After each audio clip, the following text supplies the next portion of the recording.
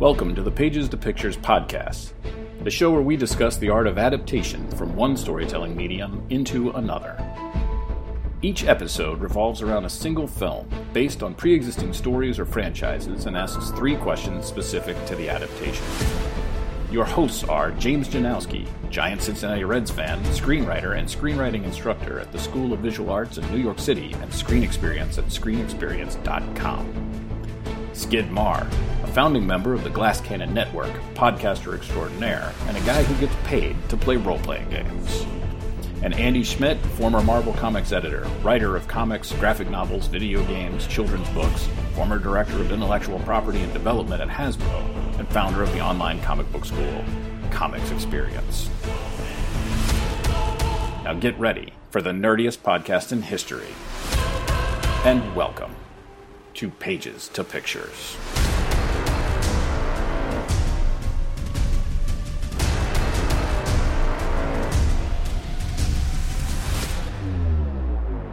Hey everybody, welcome to Pages to Pictures, the podcast where we talk about adapting stories from one medium into the next, usually the next being a film. We are doing our Road to Avengers Infinity War episodes. This is the second one, so if you have not listened to our first part, which we focused on Captain America the Winter Soldier, give a listen to that, and then come back here for us to talk about Captain America Civil War and some of the other things going on in the Marvel Cinematic Universe. I'm Andy Schmidt, one of your co-hosts. I'm a former Marvel Comics editor.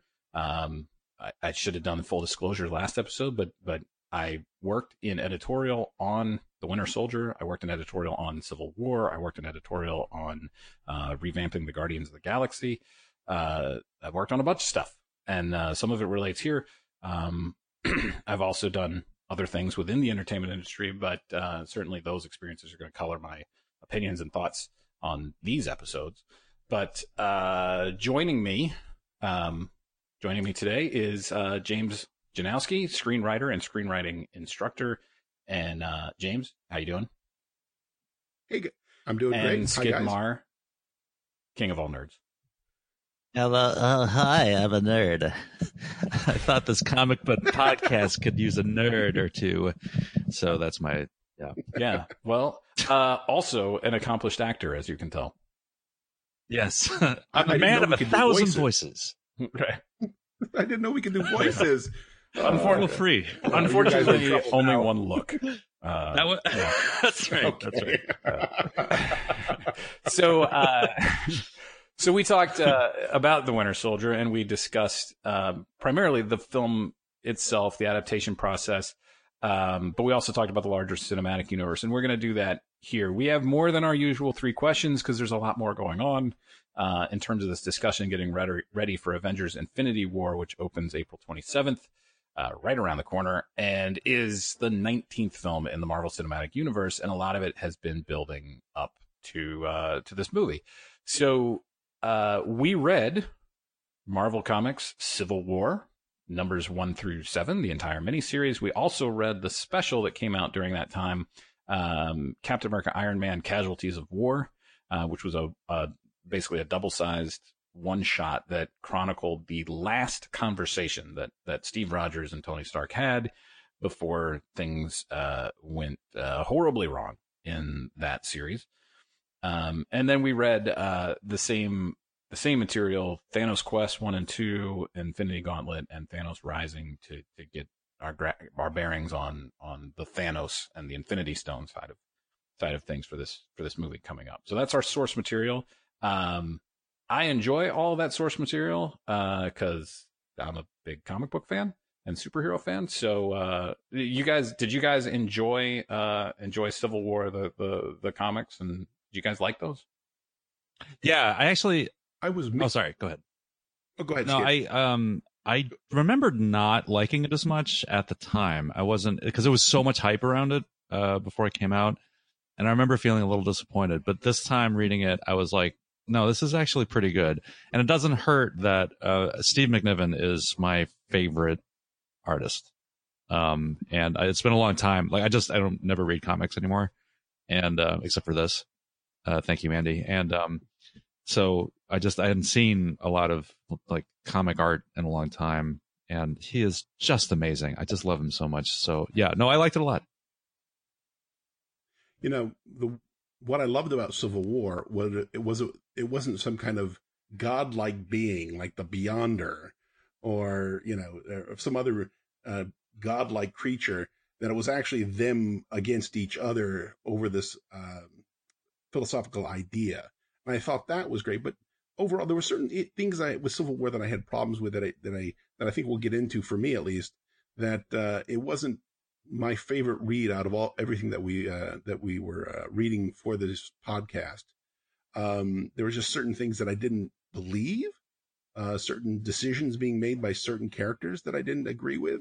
But I did like the overall idea of having this civil war between the superheroes. I thought the yeah, and I think we're going to get into exactly that. I think you're right, because there are changes made conceptually and to what the conflict actually is about, from the comics to the film, and I think it has a really big effect.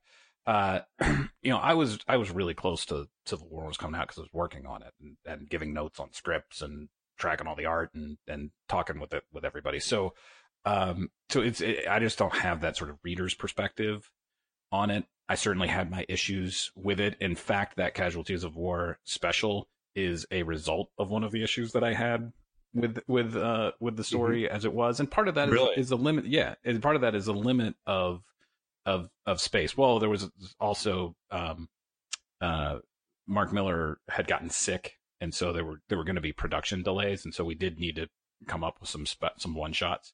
But specifically, I pitched that one shot because I just was really having a hard time wrapping my head around why these guys were coming to blows, and not talking this thing out. And I wanted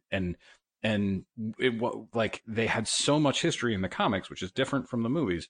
They had so much history in the comics. It was just like, these guys should just sit down and talk. And when they do, we need to figure out, based on their actual history, why it doesn't work out.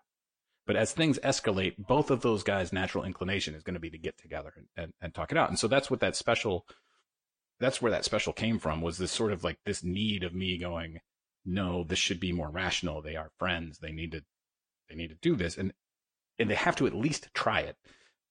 Which I didn't feel like they didn't, and there isn't the space in the big event book when you've got 50 other titles tying into it. Like I completely get the logistics of why, like, you can't just take an issue of the event series and have them sit down and chat. Like, I get that, but anyway, so, but I do think that the movie takes some different approaches that I think are effective. So let's dive into our questions. Our first question is long, so bear with me. Yeah, I wrote it. So. Our long-winded screenwriter. Sorry. In guys. the 7 issues, I'll try to pay attention through the whole thing. Yeah, try not to. I haven't got to it yet once in one sitting.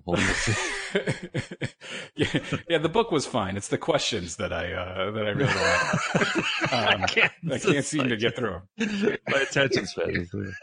In the 7-issue miniseries Civil War, the inciting incident is an explosion that killed children at a school because of the inexperience and negligence of young superheroes starring in a reality TV show, the New Warriors.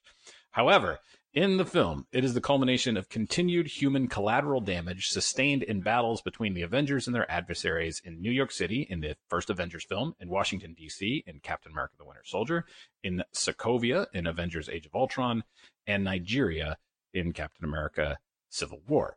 That leads to the U.S. government's Superhero Registration Act.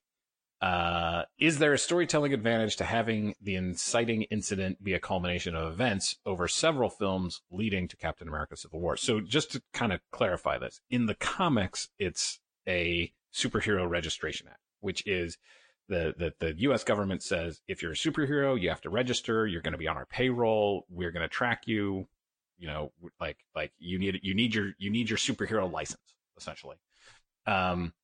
In the film, they're called the Sokovia Accords, and one of the differences there is that there is the idea is that there will be a UN special council that will tell the Avengers, yes, we're sending you here, you have to go do this thing here, or you're not allowed to go do this thing there. So they are different.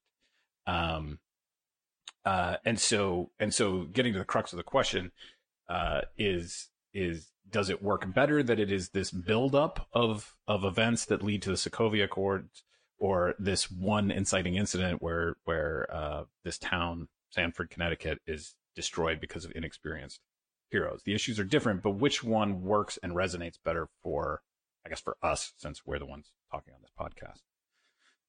James, you want to start this one? Sure. I think for me, the film, I think the fact that it has some kind of emotional toll on Tony Stark, which gives him a good reason, a motivation for his actions throughout the movie.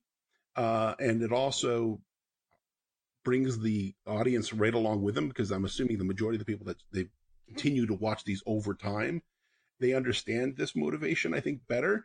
In the Civil War, the comic book, because the people who are actually starting the Civil War had nothing to do with it, that I feel like that they don't have that same emotional weight to them because they weren't a part of that. In the film, I think it works a lot better just because of it's something that they did that or and maybe not that they did directly, because like they weren't blowing up civilians. Like they were attempting to defend, but they were involved. And maybe they could have done more. Yes. Is sort of one of the arguments, right? Yeah. Skid, what do you think? Yes, exactly. It's funny. I think in the comic, the incident feels like something you'd see on the news today. Like, it feels eerily similar to a lot of events like happening lately in the real world. And it makes sense, in a world with superheroes in it, that this kind of thing would eventually happen, and probably more often than not. But I think it was necessary in the movies. It made it an international incident because like there was the far-flung nature of like everything that's going on, and was it, you're able to draw like the whole Black Panther thing into it. I don't know. But the comic version, like, it felt more visceral to me. It was just like I had this like really icky reaction to it, because it was also like, they were doing it for a reality show. Right. Yeah. It's more slimy. It's more slimy. Yeah. Yeah. Yeah. And whereas in the movie, it's like, they were doing their best. Like they reacted to a situation. It could have been much worse if they hadn't been there. So yeah, it's like, I don't know. My feelings on who was right change from comic to movie also. Interesting. So, well, let's just cut to it. Right. So in the comic book, whose side are you on? Iron Man agrees that superheroes should be registered and all that sort of stuff. And he says, I'll do it. I'll be in charge because I don't trust other people to have access to the secret identities. Right. And Captain America says, no, we wear masks for a reason. And uses kind of Spider-Man as the example, right? Once he was unmasked, like that fairly directly led to the death of Gwen Stacy in the comics. So in the comic, who's right? Where do you guys come down on that? Go ahead, Skid, if you want to tackle this. I don't know. It changes. It changes. Like I read through it and I'm like, well, Tony has a point. Like, this is dangerous. This should be regulated. And it's like there are, various kind of political echoes, to what's going on. And like, I definitely fall on one side of the argument there. But it's my superhero universe and I like superheroes.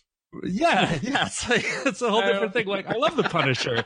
If the Punisher was real, I'd be like, oh, please throw this man in jail. Like, get rid of him. But that's the thing too, is like, I try to through this reading, I was like, trying to look through like everyone's tactics and see if I could get a clue as to, who's really right. And the fact that, Tony Stark's, like the government side, like they're using the Thunderbolts, right? Right. villains. Yeah. Yeah, so they're utilizing, they're openly using like these. We're using the Thunderbolts. We're willing to work with villains to get this thing to done. take down Captain America. Aha. You take down Captain America. Yeah. Probably not The on guy the right that's side of dressed as a history flag. at that point. Right.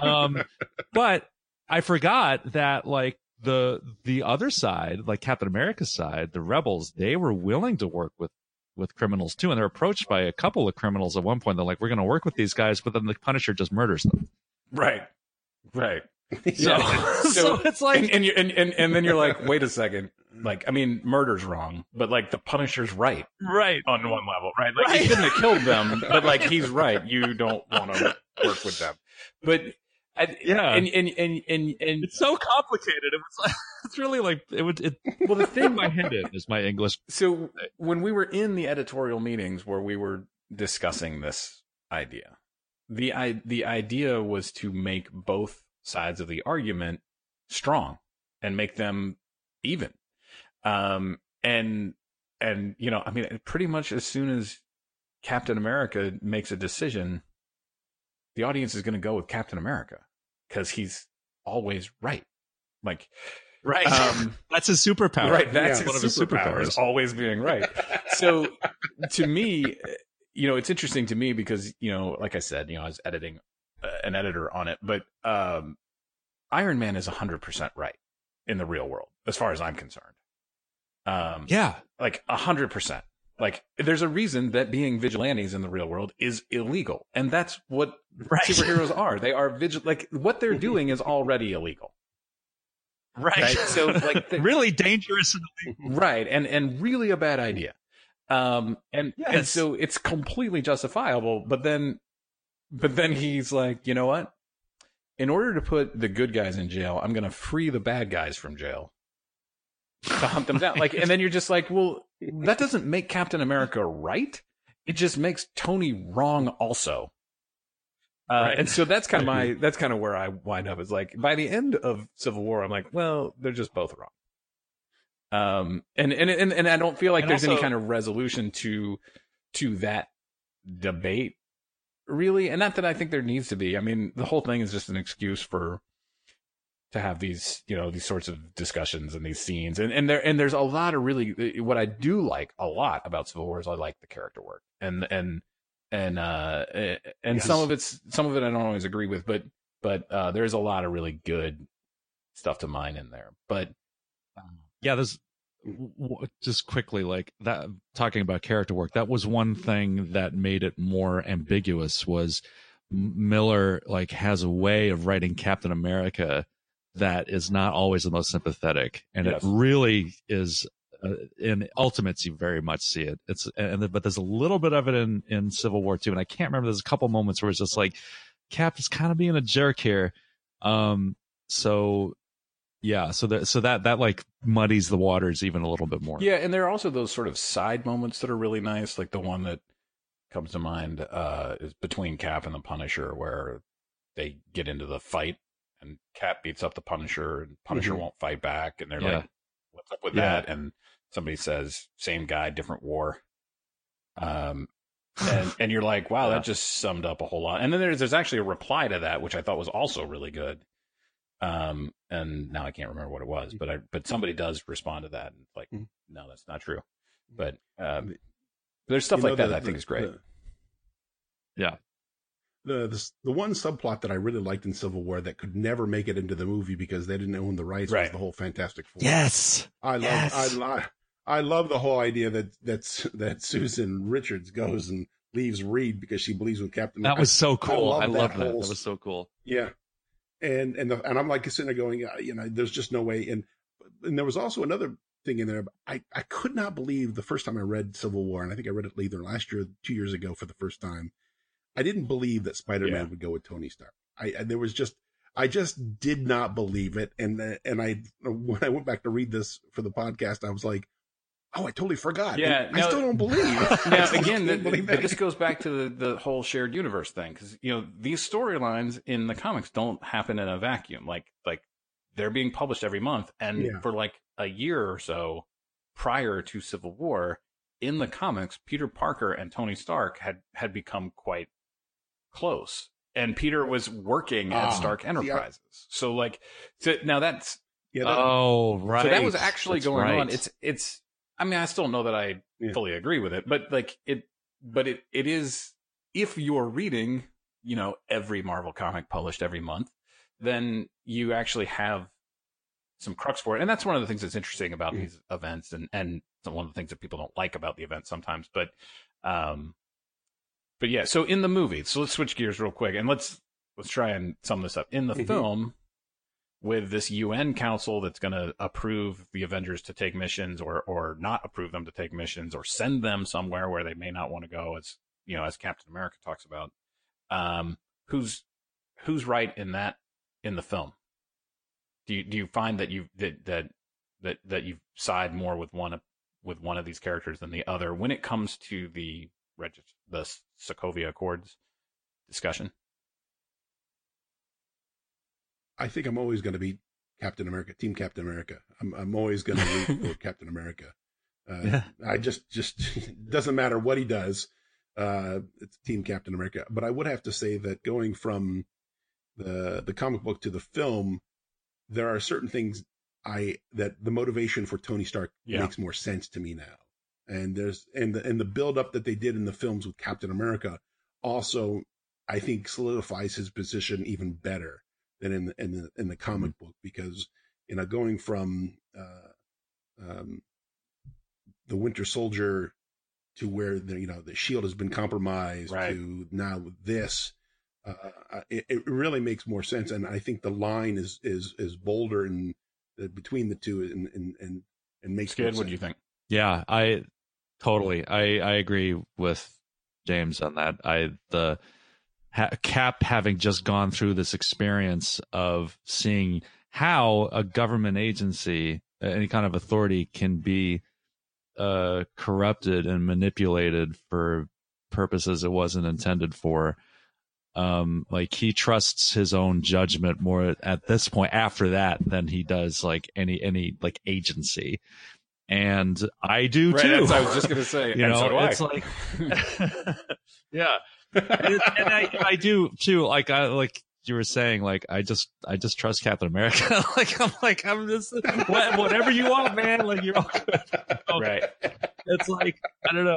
It's like I don't know. It's like a good monarch. It's just like when every like couple of generations, like you get like, oh, this guy's actually well suited to the job and he has ultimate power. And it's just like, yeah. I don't want to get into a whole like monarchist, anti-monarchist debate. Please, come on, guys. This is neither the time nor the place. But we should throw Parliament out. You have a guy. Yeah, she's really just her and her corgis just run everything. Even though she just lost the last one. Sorry to break it down. I hadn't heard. Yeah, it's a bummer. I know. Sorry to break it. But just Captain America, like, he's a guy like who has this kind of authority in this place in the world, and he just happens to be the absolute best person to have it. Yeah, and I think the thing is that watching Civil War again this week was really interesting for me, because while I liked the movie and I was entertained when it came out, this was the third time I'd seen it. I'd seen it in the theater, and then I watched it once after it came out for home viewing. And I watched it with my two sons, who were 9 and 6 at the time, and my 6-year-old just like nailed what this movie was about. It was awesome. I'll explain that at the end. That'll be our bonus tidbit, is Oliver's take on Captain America: Civil War. But then this was the third time, and I had just finished Civil War, the comic. So like that's totally fresh in my mind, and I'm going in and I'm seeing this movie, and I liked it, and I got way more emotionally invested on this viewing than I did on either of the previous viewings.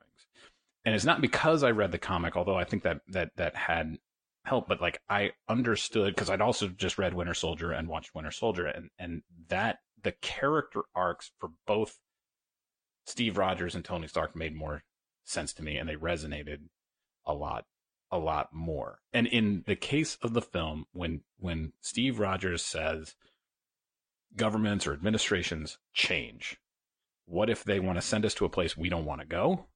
Or what if they tell us we can't go to a place where we need to go? That argument, I buy.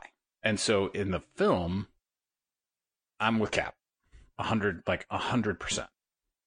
Not that I don't think that nothing should be done. Like there is, again, a rational argument on the other side, but Cap's right. Cap should not give up his agency.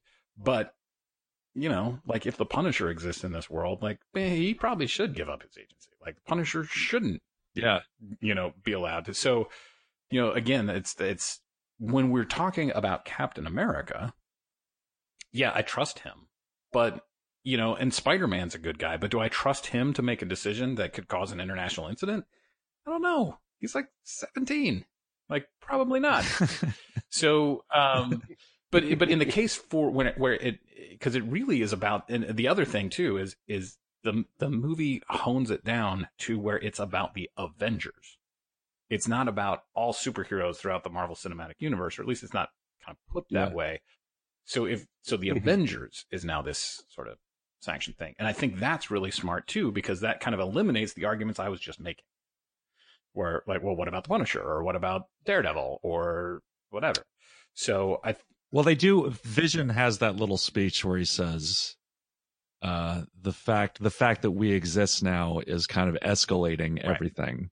So like we're there, it's creating a response. So it's like more of us are popping up all over, and people who want to fight us are popping up all over.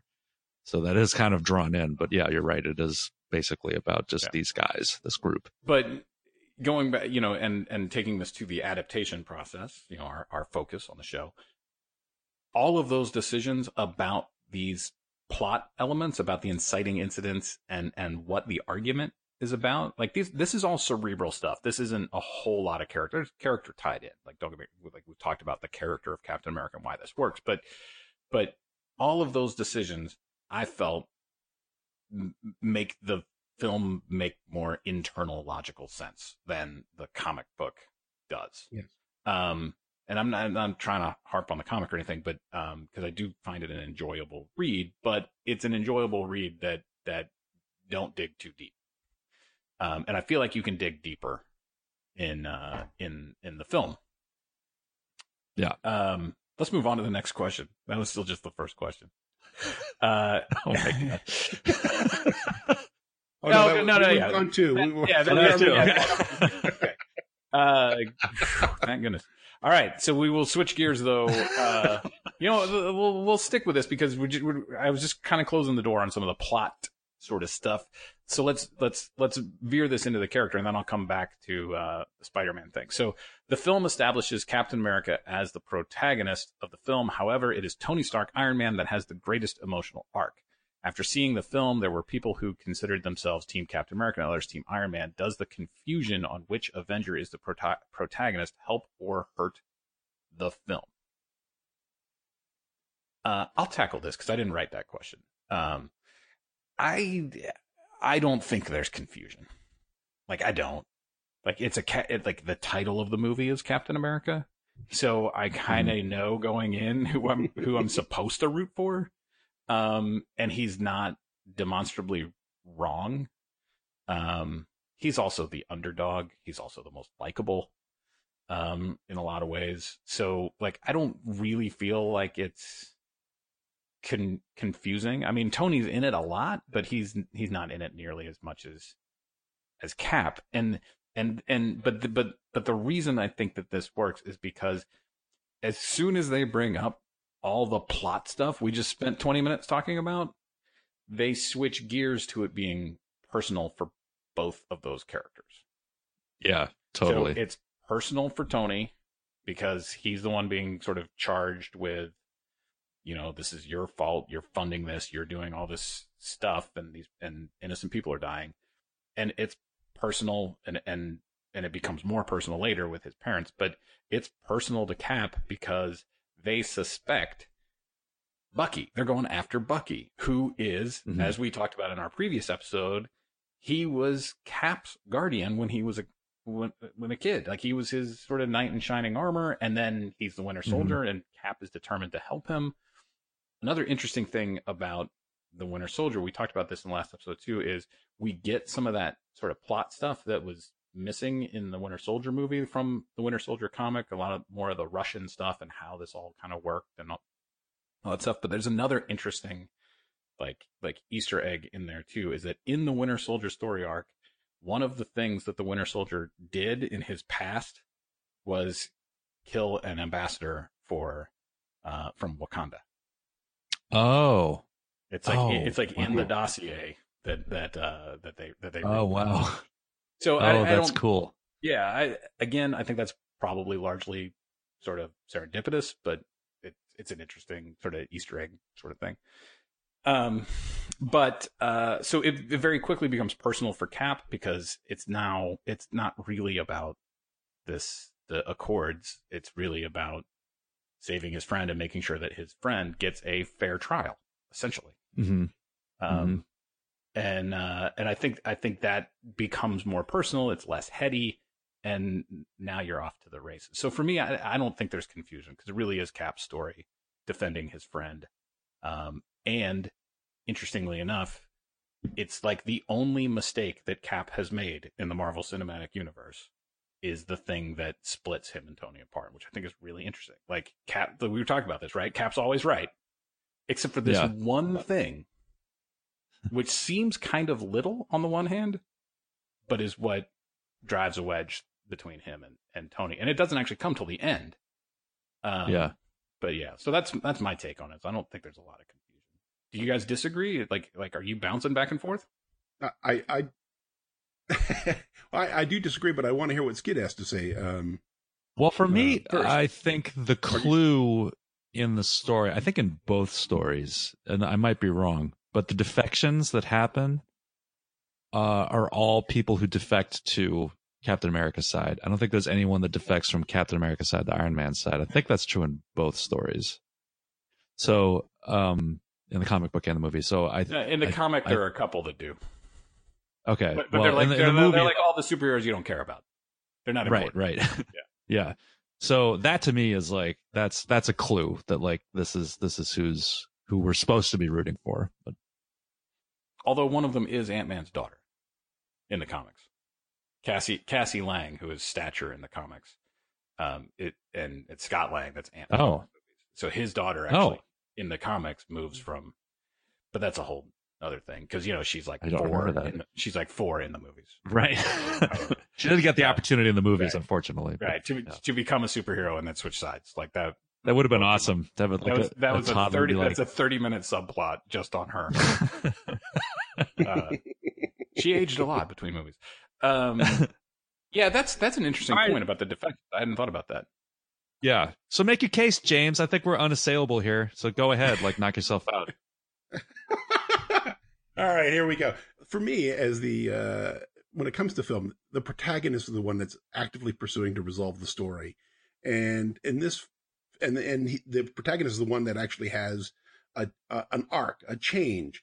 And Captain America throughout this entire film, he's the same Captain America. He's throughout the entire film, he needs to save Bucky, and that's what he's going for. But it's actually, we get off, in the very beginning, Tony Stark is this emotional, he's gut-wrenched with this guilt for what's transpired. And then by the end, he's going to get the Winter Soldier for doing this. He's going to, and at the very end, he's like, I made a mistake. And so to me, the change happens with Tony Stark, Iron Man, and Captain America is just kind of the same guy throughout the entire film. So that's where I agree that it's set up as Captain America's film, but the underlying engine that drives the movie seems to be a bit confused. Civil War itself, I thought there was so much going on in this. It was like the continuation of the Winter Soldier, but then also all of a sudden we have this Civil War that's going on at the same time. Everything seemed to fit for me, but I didn't seem to have the same kind of, completely different than what I think Andy was experiencing, the same emotional connection to the characters in the film that I had for the Winter Soldier. I would agree that that I'm more emotionally invested in the characters in Winter Soldier. I would definitely agree with that. I was not emotionally invested in the movie Civil War when I first saw it. It was only on the third viewing where I really started to connect. But I'd just like to point out, James, that you're wrong. That you are wrong. Oh, okay. All right. See, that's superpower. Well, I have to say that I think I'm right. Well, no, my counter argument is that I think that Cap is the one that changes and that Tony isn't. I think there's an illusion of Tony changing. All right. So Tony basically all right. agrees with the Sokovia Accords, agrees that they should bring in the Winter Soldier, and that if that means that he has to be killed because he's resisting arrest, that's fine. By the end of it, he's still trying to kill the Winter Soldier and has not changed his position at all. Whereas Captain America, But that's because of a certain information he learns at the end of the movie that we understand why he. No. I'm not saying. So he changes I don't twice. understand it. Yes, he's All right. he doesn't know what he is. Okay, well, maybe. Iron Man. All right, you can. He's a super protagonist. He changes twice. If your argument is that he changes from wanting to kill the Winter Soldier to really wanting to kill the Winter Soldier, then that's fine. You can have that. But on the other hand, though, Captain America, who, by the way, never changes, like that's part of who he is, like he is the Rock, he actually does change, because while he is principled and all the things that Captain America is and all the things that we rely on Captain America to be throughout the movie and protecting his friend, he is the one that realizes the mistake that he made by not telling Tony that the Winter Soldier had murdered Tony's parents. So he's the one that realizes that mistake, and his approach to Tony changes in that final scene. That when he delivers the letter with the burner phone and everything. So I think he has a real change. He's the one that drops the shield at the end and essentially says, I'm not going to be Captain America anymore because I made this mistake that hurt my friend, hurt the Avengers, may have hurt the world. Mm-hmm. And he essentially retires. He doesn't make a big show of it. Like, we don't have the splash page of his uniform hanging out of the trash can, all Spider-Man style, but we get that idea. I think there is a major change there. And this is going to tie into one of our questions later. That's going to be a big part of Avengers Infinity War, is that he dropped the mantle. Yes. So I don't think you can really say he doesn't change. Like, that's a pretty big change for a comic book superhero. Well, the whole, I think that's been something that's been going on throughout the last couple of films, though. I think before we started talking about this, I had mentioned, in The Winter Soldier, there's that moment where he's battling Batroc and he says, I thought you were more than just a shield. And then Captain America puts the shield away and goes, let's see. And that's been that whole arc of, like, he's going to put the shield down and walk away. But that's because I think Tony says something along the lines of, that's not yours, that's the government's. My father built that shield. You don't deserve it. Yeah. My father built that shield. Yeah. Yeah. And then which I think also is implying it's a government shield. But oh man, I really hate that line because it feels like something like a 5-year-old on a playground would say. Like, yeah, like my dad could beat up your dad. Well, that's like Tony. that's kind of Tony Stark with his. He could his emotional state can go from 8 years old. I'm not saying to, it's not appropriate for the character, but yeah, I don't. I mean, I was saying you're wrong just because that's kind of fun to say, but I don't disagree with you on the level of, like, I actually think you're wrong. I just think that the change in Captain America is more significant than I think you felt like it was, and I feel like that change happens in this film rather than it being a build. Not that it's not set up to some degree, but it happens here. Like, when you look at Cap and the Winter Soldier, it's the same sort of deal, like you were saying. Like, as soon as he sees Project Insight, he says, this isn't freedom, this is fear. And that's the position he takes. And at the end, that's the position he has. That's the position that wins. He doesn't have to change. Here, he does. So there's a lot of emotional conflict going on with him and the Winter Soldier about Bucky and what he's discovering. Like, and I feel for him. I mean, I remember when I first discovered one of my friends had been frozen and turned into an international terrorist. I was upset by this. Yeah. I remember when it happened. I know. I remember you talking And about it. I can't apologize enough. Like every time, I feel like I have to apologize again. You're okay, Skid. You're okay now. Okay. Oh, good. Resolution. There we go. So this, I think this is a good segue into this next question. From a character standpoint, it seems that the Marvel Cinematic Universe may have switched its lead character. In the beginning, we'll call it Phase 1, which was Iron Man 1 and 2, Incredible Hulk, the first Cap, the first Thor, and the first Avengers movie. At least that far in the beginning, it was Iron Man, and that's clearly the case through that first Avengers film. But by the end of Captain America Civil War, it appears that Captain America has taken center stage in the Marvel Cinematic Universe. Do you agree or no? And if you do, how or when do you think that happened? That he becomes the central character and maybe potentially also the moral center of the film. See, I actually think it happens in the Avengers. When it comes to, determining who's the protagonist, it's the person who's making the decision and leading the team. And by the end of the Avengers, it's Captain America who's barking out the orders and telling where Hawkeye needs to be, and he's the one that's leading the team into that battle in the first Avengers. And I think that change happens there, going into the Winter Soldier. So now there's definitely. I don't want to split hairs too much here, ahead. but you're talking about the protagonist of the film. Now, my definition of protagonist is slightly different than yours because the protagonist is the character that brings about the climax and the final bit. And in the Avengers movie, that's Iron Man. He's the one that takes that bomb away. And Iron Man is front and center. And so Yes. we're talking. He does. We're kind of getting technical here, but Iron Man is the focus. Iron Man is the lead character in that universe. Everything revolves around Iron Man in that first phase. He's the one most involved putting the Avengers together. He's all that. So I would say that I don't know, just because Cap's the one kind of barking out the orders because he knows strategy better doesn't make him the center character. But it does make a bit of a baton kind of a handover for the next phase, that he is then leading the Avengers, because when they do the hero shot, he's in the front and everybody else is around and behind him. Because to me, that's right. where it starts to happen, to lead into the rest of the, because it's going to lead up to Civil War, where Captain America's Civil War. So that's the beginning. I think the protagonist does become Captain America, and I think it happens in Winter Soldier because Captain America ends up being at the center. He ends up being the pivotal figure in what is really, like, I think, the most important event in the Marvel comic universe so far, which is the whole like Hydra thing.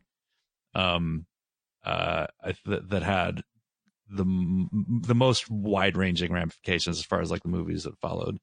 And I think it's interesting too because it kind of mirrors what happened in the early comic books, because at the beginning of Avengers, like as a comic, Iron Man, Tony Stark was in charge.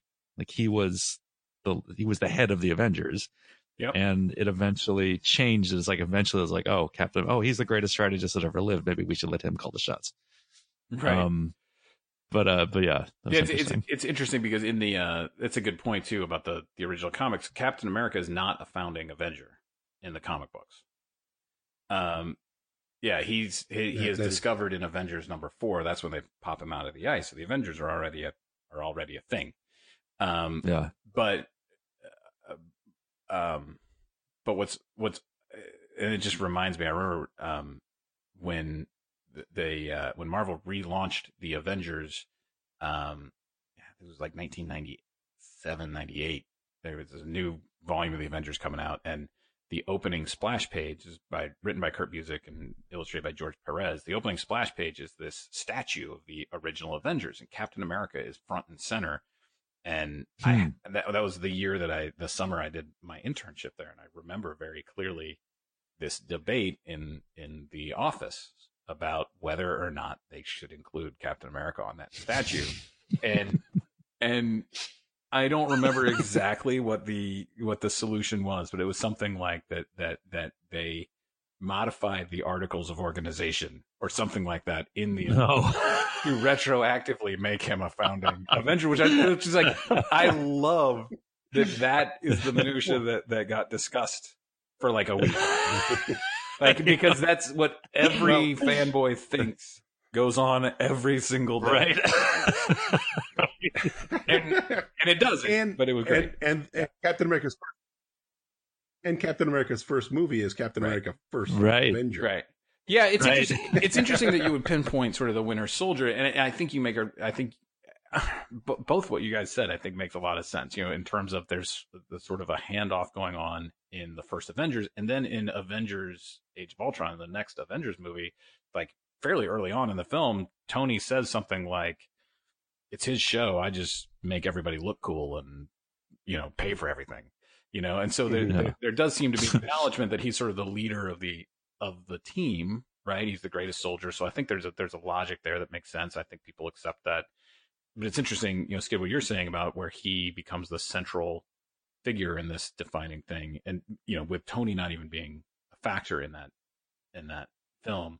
But it's also interesting that while Captain America is sort of on the rise, sort of as this moral center and central figure in phase 2, you know, after Avengers, that Iron Man, that Tony is in some ways on a decline. Like his Iron Man 3 right after Avengers, he's dealing with PTSD, which is not to say that makes him unfit or anything or wrong or whatever, but like he's dealing with the ramifications of this is bigger than he kind of thought it was, and he's going through a lot of that sort of thing, and he's questioning. And then in Avengers: Age of Ultron, where he shows up, I think next, you know, he's, you know, it's a bad call, Ripley. It's a bad call when you create Ultron. So he's the reason Ultron, you know, shows up. That's not good. And Age of Ultron is I think very weird when it comes to like, what are you trying to say about Tony and his egomaniacal sort of stuff? But there is that interesting conversation in Age of Ultron, which actually mirrors the story of Winter Soldier, because Tony and Cap are chopping wood, which is, you know, what Avengers do. And and they have this conversation that basically what Tony says is he created the Ultron program and plan to do essentially exactly the same thing that Project Insight was supposed to do in the Winter Soldier. It was supposed to shield the world and stop the villains before they show up. And so we don't have to have a team. Isn't that the plan? And Cap very succinctly says, anytime somebody tries to stop a war before it starts, innocent people die every single time. And so what's interesting to me there is that basically they rehash the central debate of Winter Soldier in this one scene. And again, Cap comes out on top. And so, you know, I don't know that means that scene is like where he becomes the moral center, but it's interesting that like Tony is on this sort of like making bigger and bigger mistakes sort of thing, while Cap is being proven more and more morally, you know, right, I guess, or whatever. Yeah. Just a side note to that scene where they're cutting wood, the fact that they're at Hawkeye's home with his family, and the fact that it's such a deviation from the comics, that drove me nuts. I was like, well, what are they doing with Hawkeye? Hawkeye's not Hawkeye that guy. Hawkeye is that guy in the Ultimate. I read the Ultimate. Right. So. Yeah, he's got a family in the Ultimate, but don't get too attached to him. Yeah. I'm like you, James. Like I'm so attached to the West Coast Avengers version of Hawkeye that it bothered me too. But yeah. Well, I think all superhero fans are attached to the West Coast Avengers. Period. That's the definitive version of everything. Yeah. The West Coast. Yeah. We want Tigra. They clearly Tigra. They clearly made a mistake when they allowed Steve Rogers to be Captain America. It should have been the U.S. agent. Yeah. Hey, now you're talking. And I think that's what's wrong with the Marvel Cinematic Universe. Right there. But that's You're onto something. And this was, and I was the one that wrote that question because I find that really interesting. That for me there wasn't a defining moment, but it does seem. But would you guys agree that Cap is the central figure at this point? Absolutely, yeah. Oh yeah. So we had one more question about Civil War specifically before we dove into our bonus question. So that one, going back on our list here, is Marvel Studios made a deal with Sony. That's how the best questions start, with business decisions. Marvel Studios made a deal with Sony to include Spider-Man in Captain America: Civil War. Is Spider-Man's presence in the film necessary to tell the story, or was it Marvel Studios' sole purpose to introduce the character in order to set up Spider-Man: Homecoming? Go. It's funny because I don't know whether it's necessary or not, but it is awesome. It's really cool. Yes. Yeah. I think we're done now. I mean, that's all we need. Trying to look at Awesome. it objectively, it's probably a really reckless move by Tony Stark to just involve this untested teenager to bring him into this really important conflict. But I just thought, especially when I saw it the first time, I just thought they nailed Spider-Man so well. Tom Holland is so perfect. He's so well cast. He really is perfectly cast for Spider-Man. He's so as a young Peter Parker, he's so great. And it was just such a damn thrill to see Spidey on the screen with these other guys. I can't tell you how much I loved it. But yeah. I agree with that. I mean, I enjoyed seeing him on the screen and what they had him doing. And I also think, I'd mentioned earlier about the comic book where I didn't believe that Spider-Man would go with Tony Stark. This makes that case. This makes the case that he would. This is father son. This is, him looking up to one of his heroes. This is him getting a suit from Tony Stark. This I believe. I still don't believe there's something about, I guess maybe it's all the history of reading Spider-Man and knowing Spider-Man. I'm like, oh man, he should be on Captain America's team. I'm hoping that happens. Well, he pretty much defects, he doesn't. Yeah. But by the end of that fight, he's not really trying to stop Steve Rogers anymore. They have the whole Brooklyn Queens thing, and then that's the best thing ever. Yeah, I love that moment. I just love that moment so much.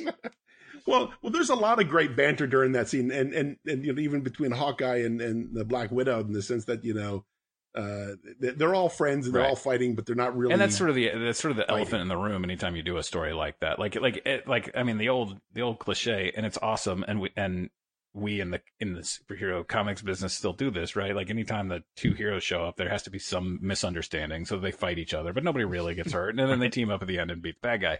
It's awesome. Or depending on which book you're in, which title, if you're in Black Panther's title and he fights Captain America, well, Black Panther wins. If you're in Captain America's title, then Captain America will win. But yeah, and even in the last bit with him towards the end of the movie, there's, I forget what it is now. There's some nod, towards Steve Rogers being awesome. I think getting back to sort of the strategic decision, it's a weird one. His appearance, I think, is strange, and to me does feel a little forced. But the execution of it, yes, is so good. Yeah. In terms of even though it's forced, but the character just rings true. And this is one of those things that in my comics writing classes and stuff that I try to teach over and over is if the character feels real, we'll buy everything else. Right? Mm-hmm. You just need to hook me into that character. And one of the things that I think is so great about when he shows up is when we meet him as Peter Parker, I buy into oh, this is the teenage Peter Parker. This is the guy, right? And he's funny and he's whatever. I buy into that, and he's the underdog and he's all that sort of stuff. I love the way they sidestep his origin, but they also acknowledge it, which is something fans didn't want to rehash that origin again. Mm-hmm. And then when he shows up as Spider-Man for the first time, there's this not so subtle thing they do when he lands after taking Cap's shield and his eyes move. Yeah. Yeah. Which is one of the things that a- Spider-Man fans always complained about in the movies, was that his eyes don't move and animate the way they do in the comic. And they came up with a story reason for that to work by having Right. Stark Exactly. the thing. And it's one of those things where you look at that and you're like, they know, getting back to this being strategic, they knew exactly what they were doing.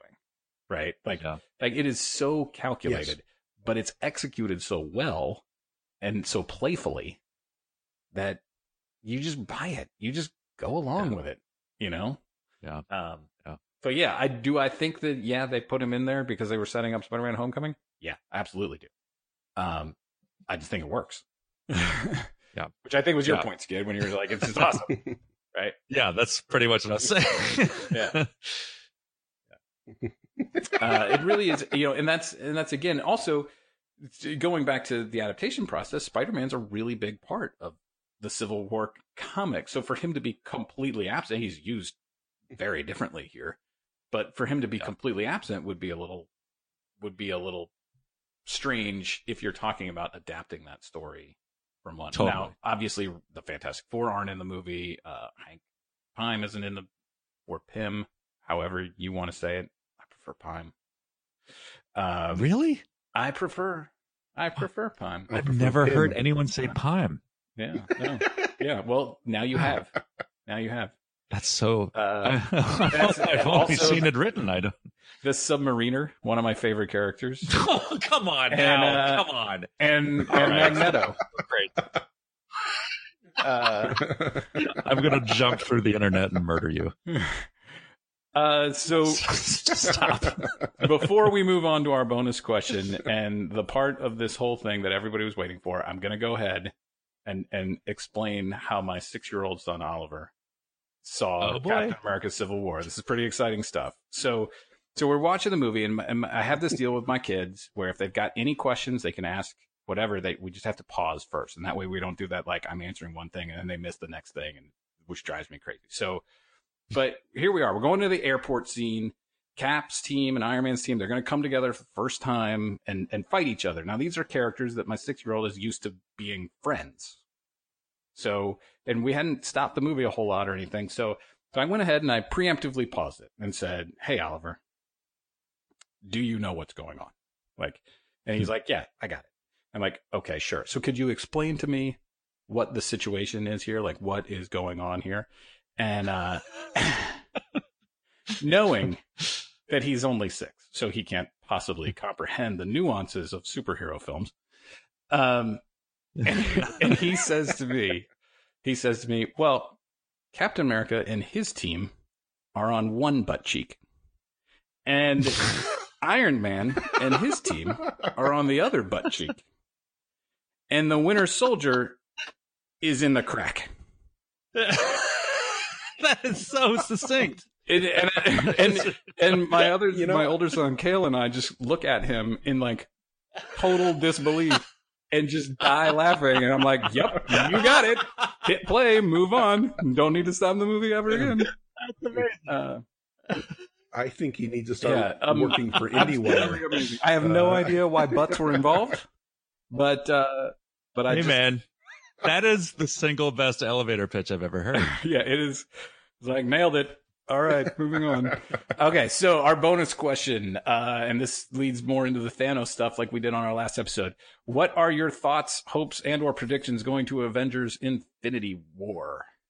What are we looking for? What do we think is coming up? I have one big one that occurred to me reading the Thanos, not the Quest, the Infinity Gauntlet series. It struck me at the beginning that Thanos, he's built this shrine to death, like he's trying to impress her, and at his side, as his like worm tongue, groveling at his feet is Mephisto, is the devil, which was pretty cool because it's just like, oh wow, Satan, like you're making Satan like grovel at you like for your approval, which is that's pretty great. But knowing that they're probably not going to bring Satan like into the Marvel Comics cinematic universe. Or have I'm they wondering already?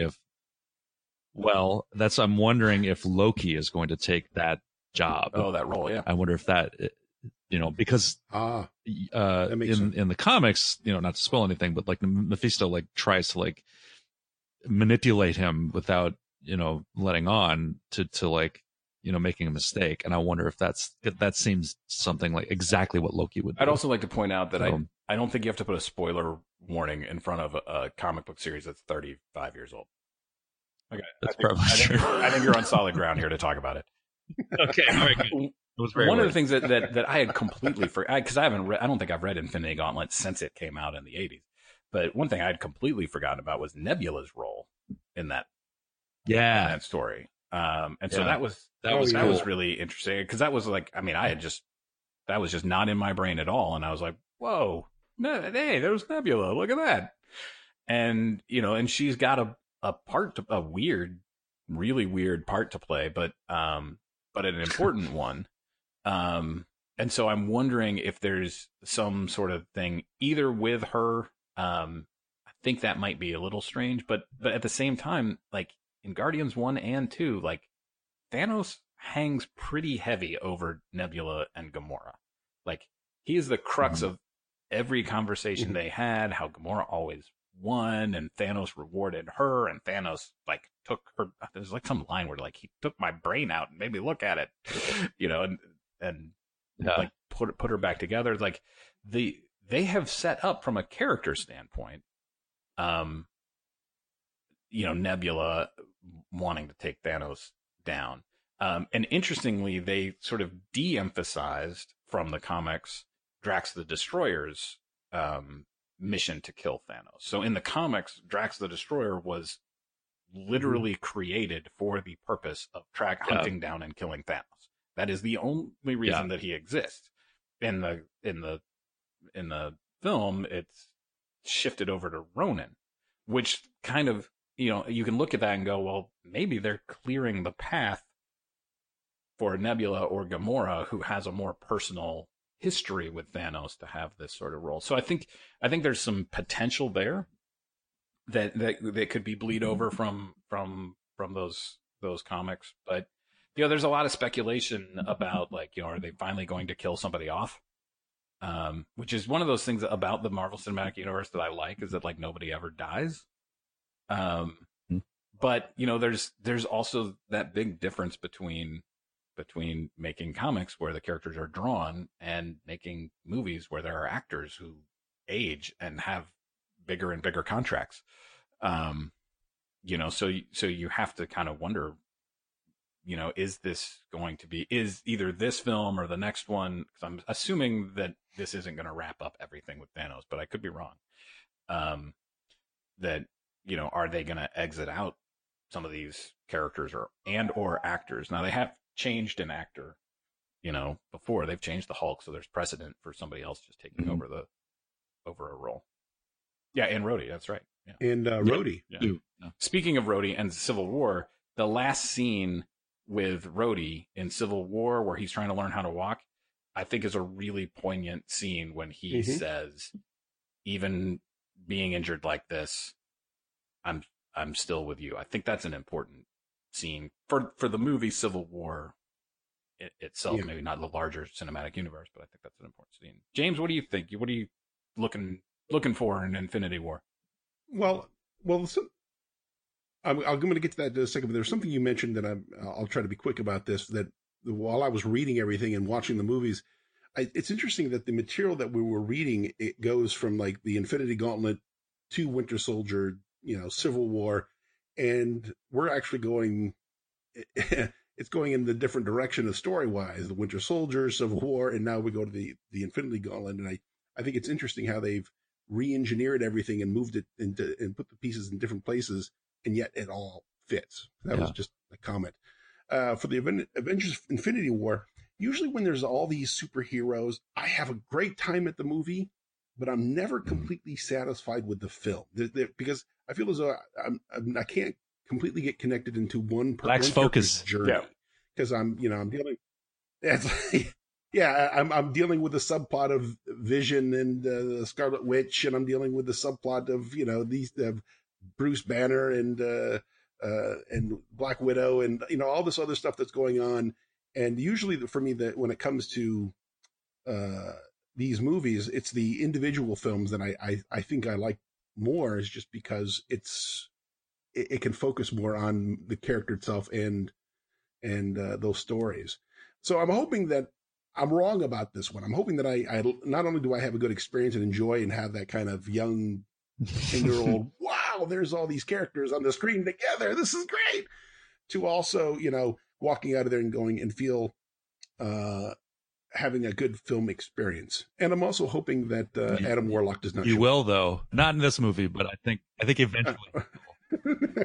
Yeah, I think in the next phase, yes, he's in the Guardian. One of the Stinger in the Guardians Stinger, like they show the cocoon. So I think he's going to come in. Yeah, at the end of Guardians Volume 2. I mean, he's so key. He's so key to the comic story. Like it just, yeah, it does seem late in the game to kind of bring him in. And yet he's so annoying in Infinity Gauntlet. Yes. Yeah. He's like he just shows up. He's like, well, I'll fix it. Just pay attention to me. Right. I'll fix it. And everyone's like, who are you? And he's like, I'm the guy that can fix it. And they're like, no, okay. All right. So we'll listen to you. Here, look at my brain. Look, he see how cool. He should just hand him his handbook of the Marvel Universe entry. Like, here you go. Read this. Let's see. Yeah, here, check it out. Just read this. I know it's in the W's, but actually, there's three quick things. Like looking at my notes that I realized that was super important to me. First thing is, because I think in Thanos' quest, Thanos makes mention of the Hulk. And I think they've explicitly said, the filmmakers have said that he's stronger than the Hulk, but in the book, like he says that he's never been tested against him and he's been wary to do so. And there's a moment in Infinity Gauntlet where Hulk and Drax, like there's this one like pair of panels where they team up and they both punch him at the same time. And I'm like, I hope that happens. Right. I want to see that. The other thing is, because a huge thing like happens towards the end of Gauntlet is, Nebula ends up with the Gauntlet. She ends up like with the power herself. Yeah. And have this big kind of like group therapy session with Thanos. And somebody makes the point, they say like, look, you always make these fatal mistakes. Like you're more powerful than all of us put together, but you make these mistakes because hammered home in Infinity Gauntlet. Yeah. Yeah. Because deep down, you know that you're not worthy of it. And so he ends up teaming up with the heroes to get the gauntlet back. And I'm curious if that ends up happening too, because that would be pretty sweet. So, yeah, I figured that would wind up being a big part of our discussion after we see the film. But I just don't think they can go the route of we've been building to this since 2008. And he messes it up himself. You know what I mean? It's got to be earned by the it's got to be. I think. Yeah, and that's one of those. That's one of those big things about Thanos in general, where when I've read a bunch of Thanos stories, and I kind of always thought he was sort of a little bit lame because that's it. Like how many times have you gotten ultimate power and then you're like, oh, shucks. I lost it. Yeah. Like he's done that like 5 times and you're just like, well, that doesn't make you a badass. That makes you an idiot. Yeah. So I didn't really I wasn't a huge Thanos fan really until I read just Thanos Rising. Yeah.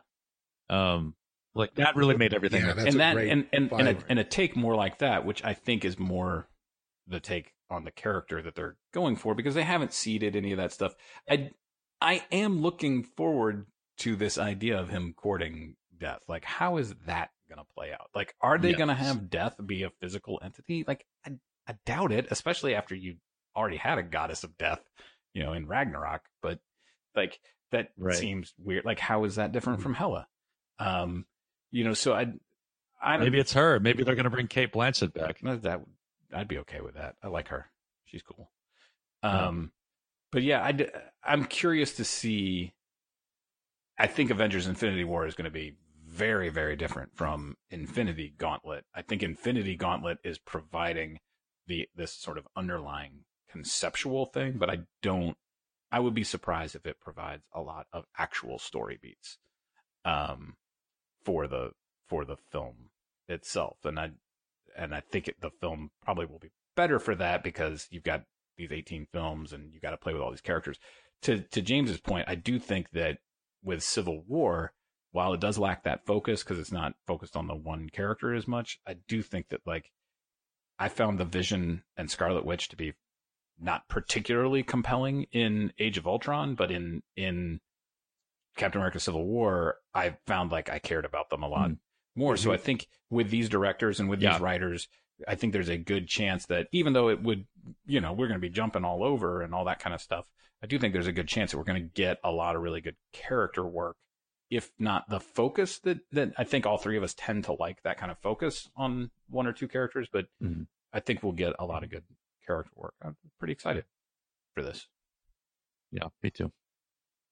They're the people that I would, if anyone I could choose, put this in these people's hands, it would be them. If anyone could do a good job with it, the Russos and the screenwriting team. So yeah.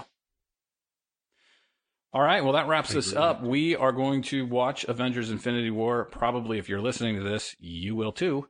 And then we're going to record after opening weekend, our thoughts on the film itself.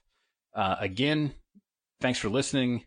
Please leave us a review, subscribe to the podcast, tell all your friends about it, post about it on Facebook, share it, all that good stuff.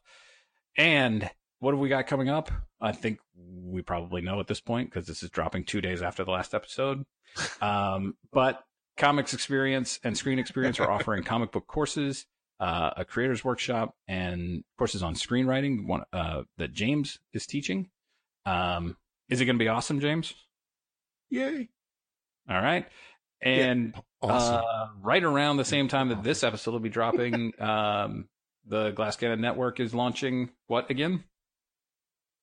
Androids and Aliens, our Starfinder-based tabletop role-playing live play podcast. There you go. Very excited about that. And I'll tell you something I won't be doing. I was invited to the Marvel employee screening of Infinity War on this coming Wednesday, and I can't go because we have to record the Glass Cannon podcast. So very so you're about that. So you're quitting. I'm quitting the show. I hope everyone enjoyed my run on the Glass Cannon podcast. It's over. All right. Yeah, and if you are listening to this the weekend of Avengers: Infinity War opening up, and you are in the greater Philadelphia area, I will be attending the Great Philadelphia Comic-Con this weekend. So come to the show, buy your tickets, come hang out. Let's chat about comics. Let's chat about adaptation. Be awesome. Swing on by. And I think that's it. Thanks, guys. All right. Thank you. Excelsior. Take care, guys. You've been listening to Pages to Pictures, brought to you by ScreenExperience.com and ComicsExperience.com. Please leave us a review and subscribe to the podcast. Thanks.